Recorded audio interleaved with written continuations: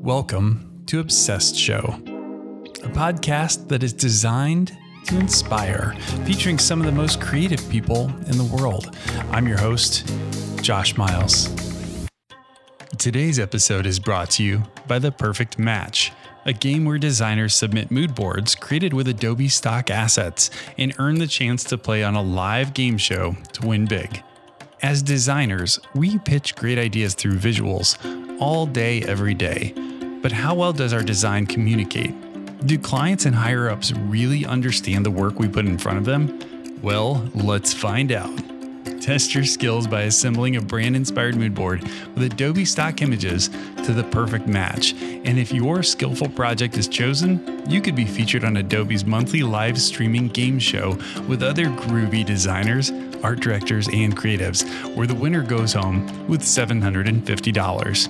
It's free to participate in The Perfect Match, and just submitting an entry gets you coffee for your time. Visit theperfectmatch.co/obsessed to learn more and get ready to bring your design skills to win. That's theperfectmatch.co/obsessed to learn more. Thanks again to The Perfect Match for sponsoring today's episode. Let's talk about today's episode. Today on Obsessed Show, I'm chatting with founder and executive creative director of Attaboy Studios, Vikal Parikh.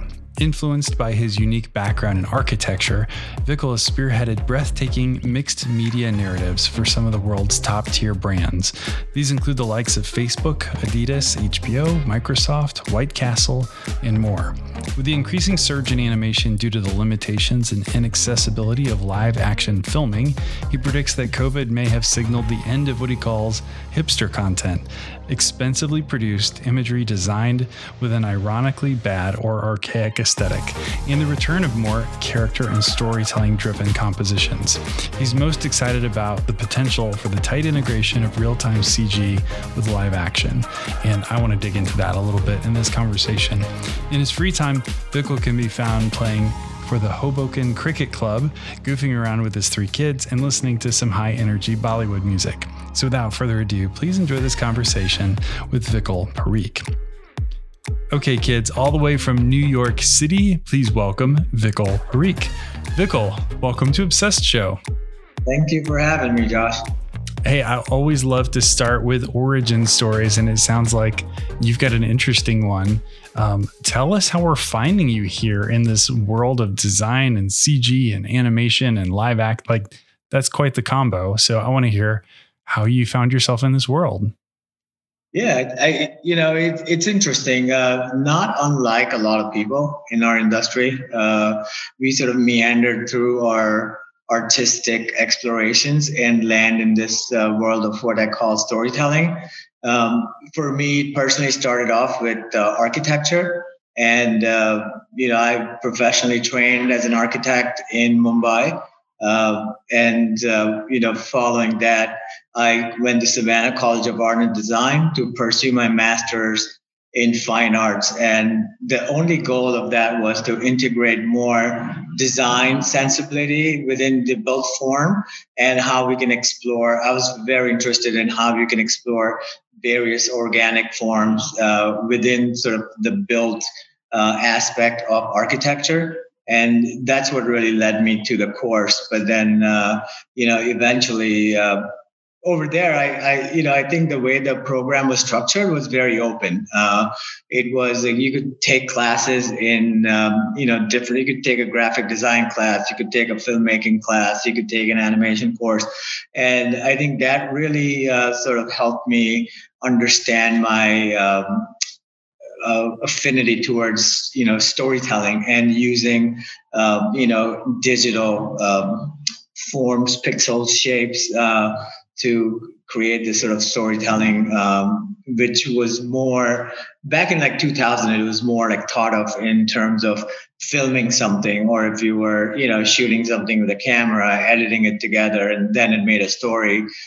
Using motion design or animation wasn't as much of an influence back then. So that really was my first foray into animation. Up until then, I'd never even touched Photoshop. So it was quite interesting. Man, I love Savannah. and I want my kids to get scholarships to go there. So I have an excuse to go to Savannah regularly in my, in my old age. Man, like coming from Mumbai and, how busy that city was, and then landing in Savannah where time just kind of stood still. And it took me a minute to, level set with that pace of life. But once you did, it was, very blissful. And, really, it's a very conducive place for students. I really think that the setting has more to do to the education and how you, can dedicate more time towards what you're doing, explore. I think the setting has a lot to do with beautiful city. Do you feel like grad school is the right move for most creatives in this space? I hear mixed messages, and I'm just curious. Obviously, you did it. I'm just kind of curious your take and your thoughts on who that's a good fit for. For me, it was more about learning, whether you did it in grad school or did it as an internship at a company. It really didn't matter much, but it was more about exploration and learning more. I unfortunately could not find a place where I could gain that experience without spending money. And so I went to grad school, and that sort of gave me a platform to sort of experience these, different, let's say, walks of design, whether it's graphic design or filmmaking or, architecture or motion design. You could experience it, soak it in, and be with, people that sort of think the way you think and are open to exploration and collaboration. So that is my take on it. I think I hugely benefited from that because at that point I was a little more mature in my thinking as well. So the naivety had died off, and you're thinking about design, you're thinking about what you're learning, storytelling, or how you're expressing yourself with a little more well-rounded approach to life rather than just when you're in college. I think there are a lot of distractions. You're as a person, you're sort of just coming to be yourself. So exploring that design aspect is it happens for a lot of people, but it didn't really happen for me. So for me, I had to sort of get that out of my system and then focus on what really appealed to me. So I'm curious, what led you to launching your own studio? I have to say my wife. I worked at this company called Redcar, which unfortunately does not exist, but forged a lot of meaningful relationships and really gave me the platform to learn how to interact with clients, to understand what they really need, how to cater to this commercial aspect of design and animation and advertising per se. And, I found that I really enjoyed that. I enjoyed the fact that I could be outgoing. I could, talk to people, try to understand or really dig in deeper as to what they really want rather than what they're saying they want, and to deliver that, for them. Because at the end of the day, advertising is the most commercial form of art. I would say, you're taking art for a very particular reason, is to sell, whether it's an image or a product. And just to, hear it from the clients themselves, or even, partners and creative directors at agencies. So once I got through that, I, had this entrepreneurial itch that, I want to try and do it for projects that I'm most passionate about, as opposed to just whatever walks in the door. And if you're working for a company, then, that's where the naivety comes in. Like, you're like, well, I'm working with someone, so I'm doing everything I have to do what, they're asking me to do. Whereas if I had my own studio, I could be selective about the jobs that come in. But having started Attaboy, I really found my passion in combining architecture and design and animation and storytelling. And I was able to take those risks and luxury of, picking and choosing projects to work on. and really, making a portfolio that is quite unique. Like it's so varied with character animation, with live action, with, sculptures, with, stop motion animation. I think that just having your own studio gave me the luxury to do that. Yeah, I love what you're saying about being intentional about the kind of work that you get. It reminds me, one of the very first episodes we did of this show, we had illustrator Von Glitchka on, and he was talking about advice he had received about you get the kind of work that you show. So when you have a portfolio that shows these kind of things, that's the kind of work that you're going to attract, as opposed to the early days in my firm when the phone rang, we would just say yes to everything, which got us in trouble quickly. We sort of got out of that rut before long, but early on, you're just so hungry and it's tough to turn things down. I'm curious where the name Attaboy comes from, related to the types of work that you do. It's really a job well done, and I think that's really the ethos of the company too. It's, whatever we do, whether it's a title animation or like 2 seconds or 20 seconds or 20 minutes of work or content we create, I think it's at the end of the day, we can all look at each other in the eye and like, okay, that's a job well done. I think the word Attaboy, perfectly sort of summarizes that without having to say much. Yeah, love it. So from a little bit of stalking that I've done of you online, you guys have a New Zealand connection. Tell us how that happened. Yeah, that's very interesting. We have a partner in New Zealand called Circus, and it's really, there's a freelancer that we were working with, and Scott, and he was partner at Circus back in the day, and then he moved to America. But when he was working with us, he said, you know what, you should meet the guys who are at Circus. They are really an extension of you guys. Like you guys work in a similar way. You have the same thought process. And, I think so they just made a very casual connection, and we chatted. We pitched on some jobs together.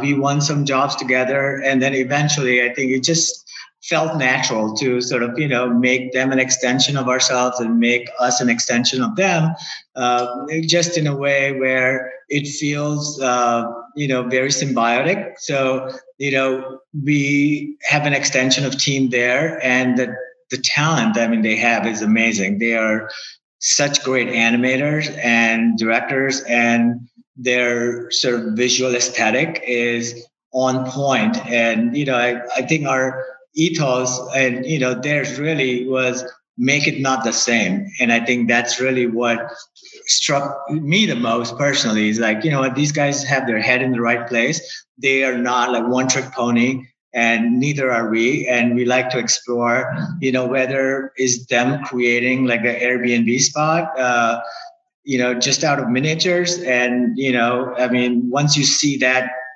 spot, it's just mesmerizing and beautiful. And it's just that creativity that they bring to the table, that really helped us a lot in this partnership.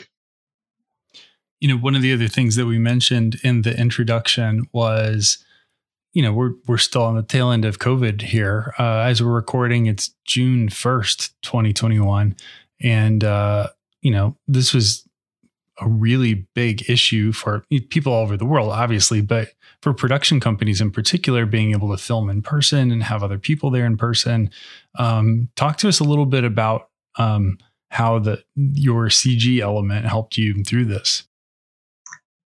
Immensely. I would say like that was the biggest advantage I would say we had over traditional production companies, was we were sort of hybrid, and we were able to, not only pivot, but, bank on our expertise in CG and create the same narratives that would have otherwise been, they were concepted to be live action projects. But because of what we bring to the table, we were able to brainstorm with agencies, with clients, and, figure out what would be an alternate way of telling the same story and, still come across as powerful And, we had a lot of briefs. There are so many briefs that came like, oh, we were going to shoot this in live action, but now we can't do that. So we want to recreate this in CG. There are some of them we entertained. A lot of them we did not, because just the concept did not lead itself into animation. So again, to your point, we were able to pick and choose where the concept led itself to animation, and we were able to create some, really beautiful work. I'm particularly proud of the Adidas job that we created. The Adidas as this initiative that they are, making their leather not vegan, but just made more sustainable and earth friendly. And we were able to tell that story without actually shooting a single thing. Like, we were able to recreate photoreal stylized animation, just straight without a single plate. And, sometimes, at least my opinion, as I was looking through some of your samples, things like the Airbnb spot where you're kind of going through the city, or the IKEA skyline ad, where it's kind of this mix of architecture and live action, and, sort of still feels like animation. You can really see like the architectural influence there. Is that an intentional piece of bringing that into the work? Yeah, IKEA for sure. IKEA, obviously the concept was brilliant. The concept, they wanted to make a New York City skyline out of IKEA pieces. And we mulled over, a few different ways to do it. Like, are we recreating these in miniatures and then shooting it? Obviously, that would have been easier. But just, the iconic IKEA furniture, had to be assembled. We had to assemble the hundreds and hundreds of pieces of IKEA furniture to make that skyline. And, how we positioned that, definitely had architectural influences, where we were creating negative spaces using, cabinets, or like adding, certain elements to create that spatial distance. And then the filmmaking aspect of it came into being, where we decided to sort of do a motion control camera rig, where we were able to just do the same thing over and over and over, and then added complications by changing the lighting. So it starts off daylight and then ends as the iconic New York City silhouetted skyline. So yeah, we, definitely don't make life easy for ourselves. That's really what we love about it. The Airbnb piece that you mentioned, like that, the team at Circus, it's all credit goes to them. It was a project that originated there, and their partnership with Ogilvy Singapore, and they really hit that one out of the park. I mean, that is just a phenomenal piece of work that it's second to none. I think in the world of production companies, it's not unusual for an agency to own the client relationship. So you guys end up, assisting another agency with the client.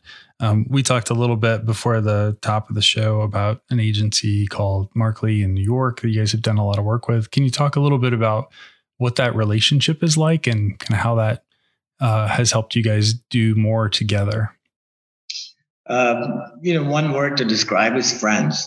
I mean, everyone at the agency they're a fantastic group of people. And, we've sort of over the years built this bond, which is more of a friendship.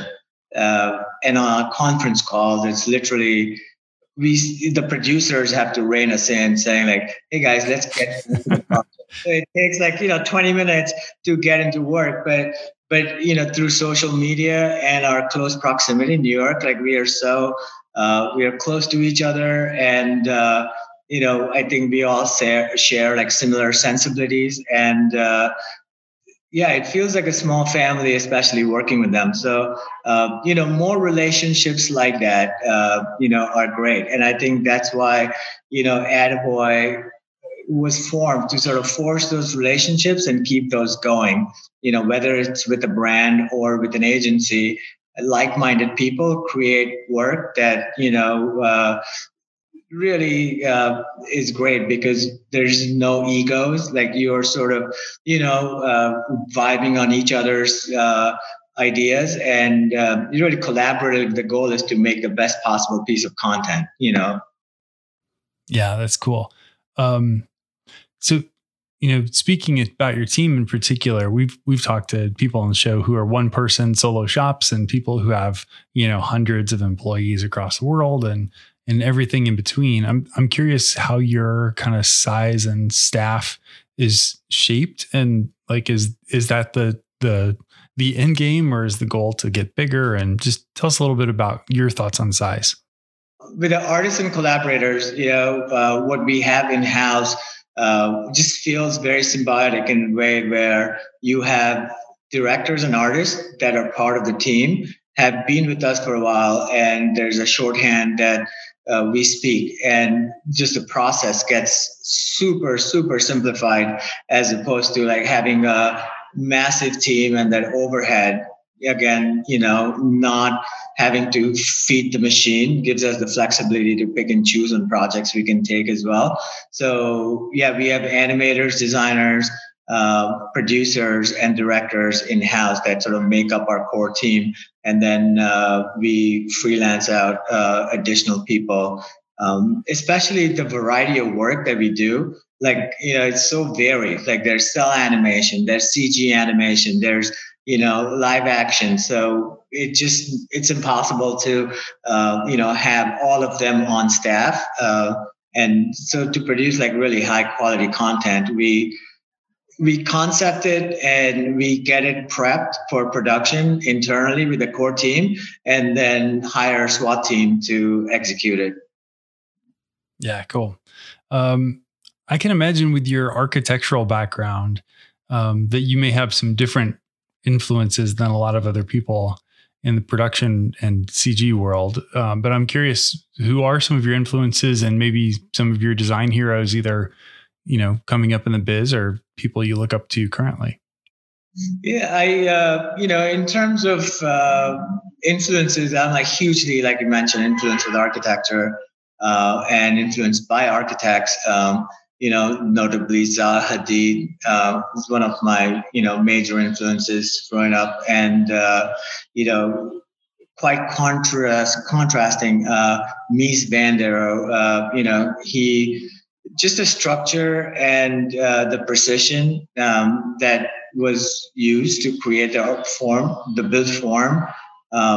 It's really breathtaking. And, the space is like, once you, enter a building that is so structured that it feels like a box from the outside, but the thought process that, the light and the air circulation and the view and the minimalism furniture, brought on by Mies, and the, institutional scale with this organic forms that Zaha Hadid builds. I think they're both have been my major influences, whether it's like design or, architecture, just in general. They're definitely my heroes. Yeah, love that. Another question that I used to ask our guests early on, and I learned that there's no such thing, was, what's a typical day look like for you? So with that in mind, that we know the answer is there's not one. Tell us a little bit about the types of things that you work on throughout the week, and like what mix of things you're working on typically. Oh God. Yeah, it really depends on the day. Like you said, running my own company and, being part of it creatively and in the production, it ranges from anything, doing treatments, which I do a lot of for, new projects, directorial treatments, to just, getting together with the artists to see where the current production is, and, creatively how we are able to keep the vision alive and going, to, make it, going over bids and calendars with producers, to talking to business managers about where we are. It's like a mix of everything. But, come 7:00, I'm pretty much goofing around with my kids and causing trouble. That's consistency. Well, I'm guessing that last one is maybe your favorite thing in the day, but like out of the things you do at work, are any of those something that you get most amped up about? Yeah, family definitely, like, it gives you that sort of energy and, gives you the motivation to do what you do, 5 days a week. I think it's those 3 hours you can squeeze in the day keeps you going for the other, 10 hours. And, however exhausting it may be, I think my, wife and my kids, they definitely keep the fire in me going. And, at the end of the day, however shitty or the great day was, like, you sit at a table with them and, that's what really worked for. So, that's human behavior. Yeah, definitely. Maybe this will be a harder one to think on, but do you have any proudest professional moments that you'd like to share? I would say starting Attaboy, actually. That's cool. I was very proud of myself. I'm proud of my parents that sort of, gave me the power of thinking to pursue my dreams and, do what I felt was right. And whether it is, DJing when I was younger and encouraging me to, DJ, to like doing architecture, or, starting Attaboy. I think, I definitely have, a lot of my upbringing, makes me the person I am. So just going out and in a country I was alien to, starting Attaboy and being able to, professionally be where I am is definitely one of the proud moments. What do you think is next for you guys at Attaboy? Is there anything that you're, adding to the mix, or dream projects, or anything cool in the works that you can tell us about? Most importantly, next is to figure out when we can all start working together. Yeah. That's more important. But is most of your team in New York? Yes, most of our team is in New York. Yes. We are definitely, our next challenge that we want to undertake is, real-time animation or virtual production, as they call it, or, rendering. And we are internally trying to see, obviously people are doing it, but how to take it mainstream and work within our pipeline where it is integrated in a way where it feels seamless. So combining DCC applications like 3D softwares that we use with real-time technology, and how to sort of marry them together. Especially the kind of projects we do where it's combining live action and animation. I think it's more applicable, for someone with our aesthetic, because, there are so many shoots. We either have to build out huge sets or use green screens, or, and then go out and create in CG and then come back and be like, oh man, like, it could be so much cooler if we could have done that, but we didn't have the budget to, get a camera, go high up enough. But like, if with virtual, production, I think that's definitely possible. So that's really, we are very excited about experimenting with that and, creating a new way of working. Do you guys have any dream clients or dream projects that you want to do in the future? Apple. Yeah, everyone wants to work with Apple. No, I feel like we take each project and client as they come. I think each project provides their own sort of unique set of challenges that I think gives us the opportunity to improvise and innovate as the project goes on. Whether it is a shorter time frame than what it would take, or just working back into a poorly funded job, but keeping our vision intact and how we are going to make that happen. I think there's innovation at every level happening. So, but again, working with a brand that aligns with what you really, really, stand for, I think that's really great. So, I think any brand's welcome, as long as our sort of, ideologies align. We are happy to be working with them. I always like to ask people, I don't always get a chance to ask this question about like what drives you nuts in your industry? What's the thing that sticks out that bothers you? But you had one that you mentioned, and if you've got another one, you're welcome to do that too. But you mentioned this in the bio of like hipster content that is like ironically bad aesthetic. Tell us a little bit, like unpack that concept for us and why it bothers you. It just came about like a few years ago. I would say like 5 years ago. It's just like, same generic sort of concept of, people like riding a bike in Brooklyn, with their pants folded up, and every tech company, every brand wanted to sort of, it's just like it feels very stock, like those kind of imagery has no personality. And, it all started with, I feel like DSLR revolution, where people, had access to a camera. They could shoot video with a very short lens. So you could have like really beautifully shot footage with zero emotion.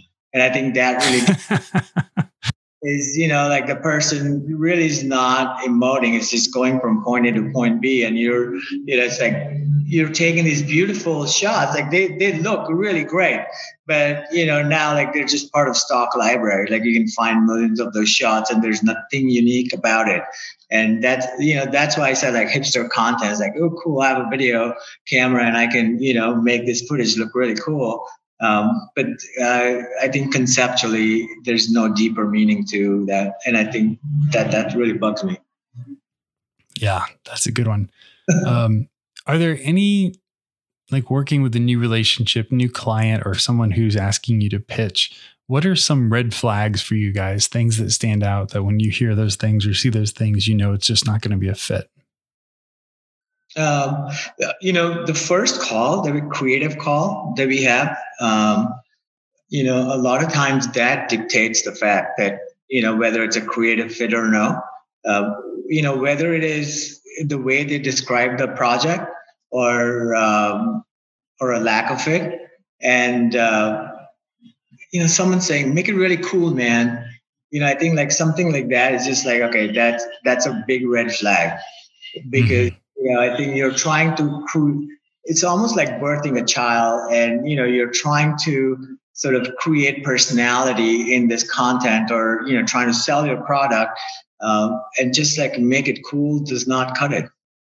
And that's definitely like a big red flag. And, again, like a lot of times, what I call them, champagne content on a beer budget. Is that a thing? Yeah.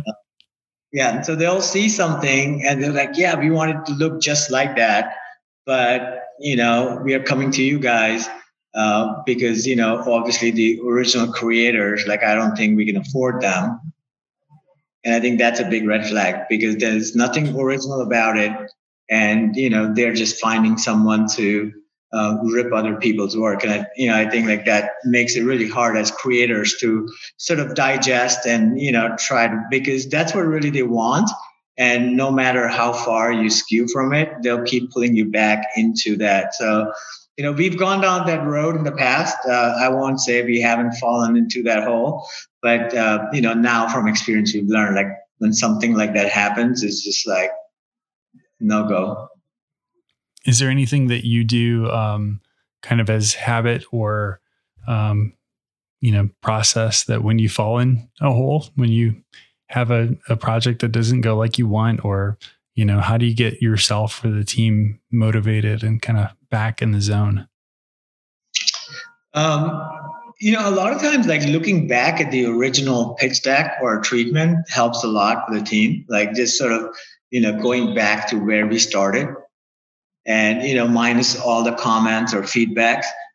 Just like say, okay, we set out to create this thing and here we are, like how close or how far it is from there, what led us here, and, how do we get it back on track? And collectively as a team, we just try to narrow down what's possible to, I wouldn't say salvage, but, get the project back to where, we really envision it. And, going back, architecture has a lot to do with it. When you're starting to build a building, it's on paper first, and, then you start building it. So, you follow the plan, you follow the dimensions, you follow, the specifications, and you get exactly what you design.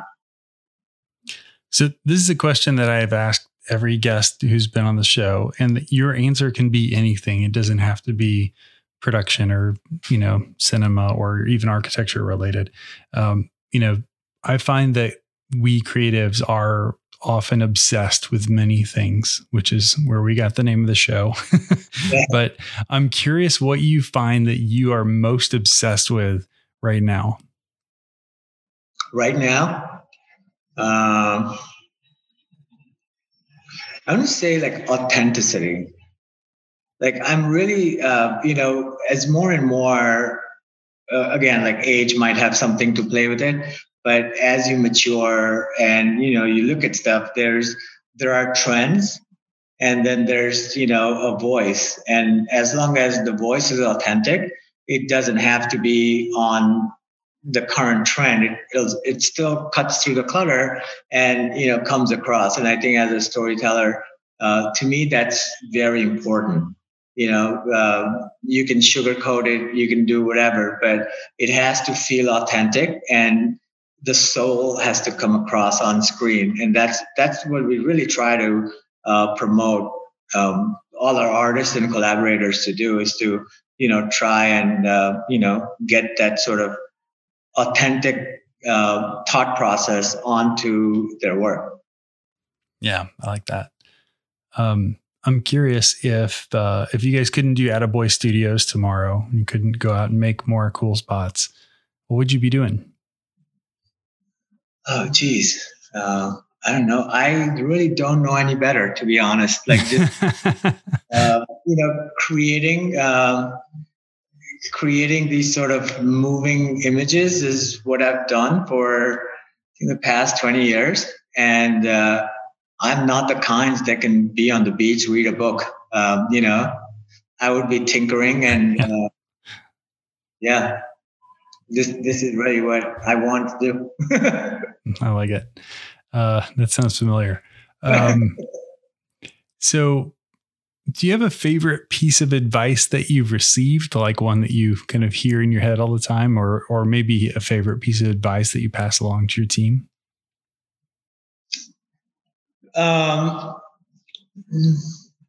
For personally, I think just this one piece of advice I got from my managing director when I was working at Redcar, and this is when you're just making enough money to survive.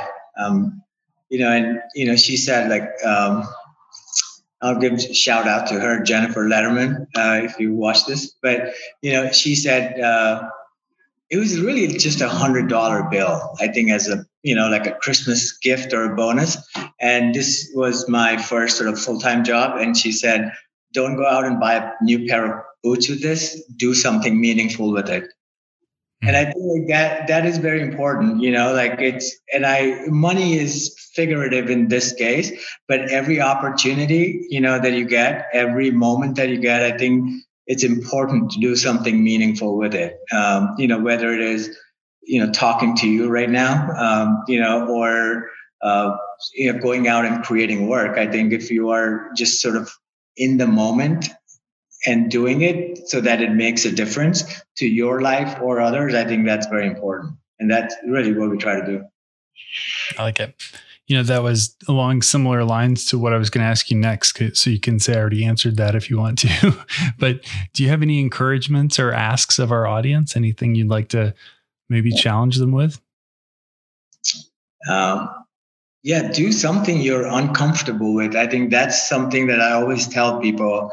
Especially in our industry and field of design, is that you sort of can fall into this rut of doing something that you're most comfortable with.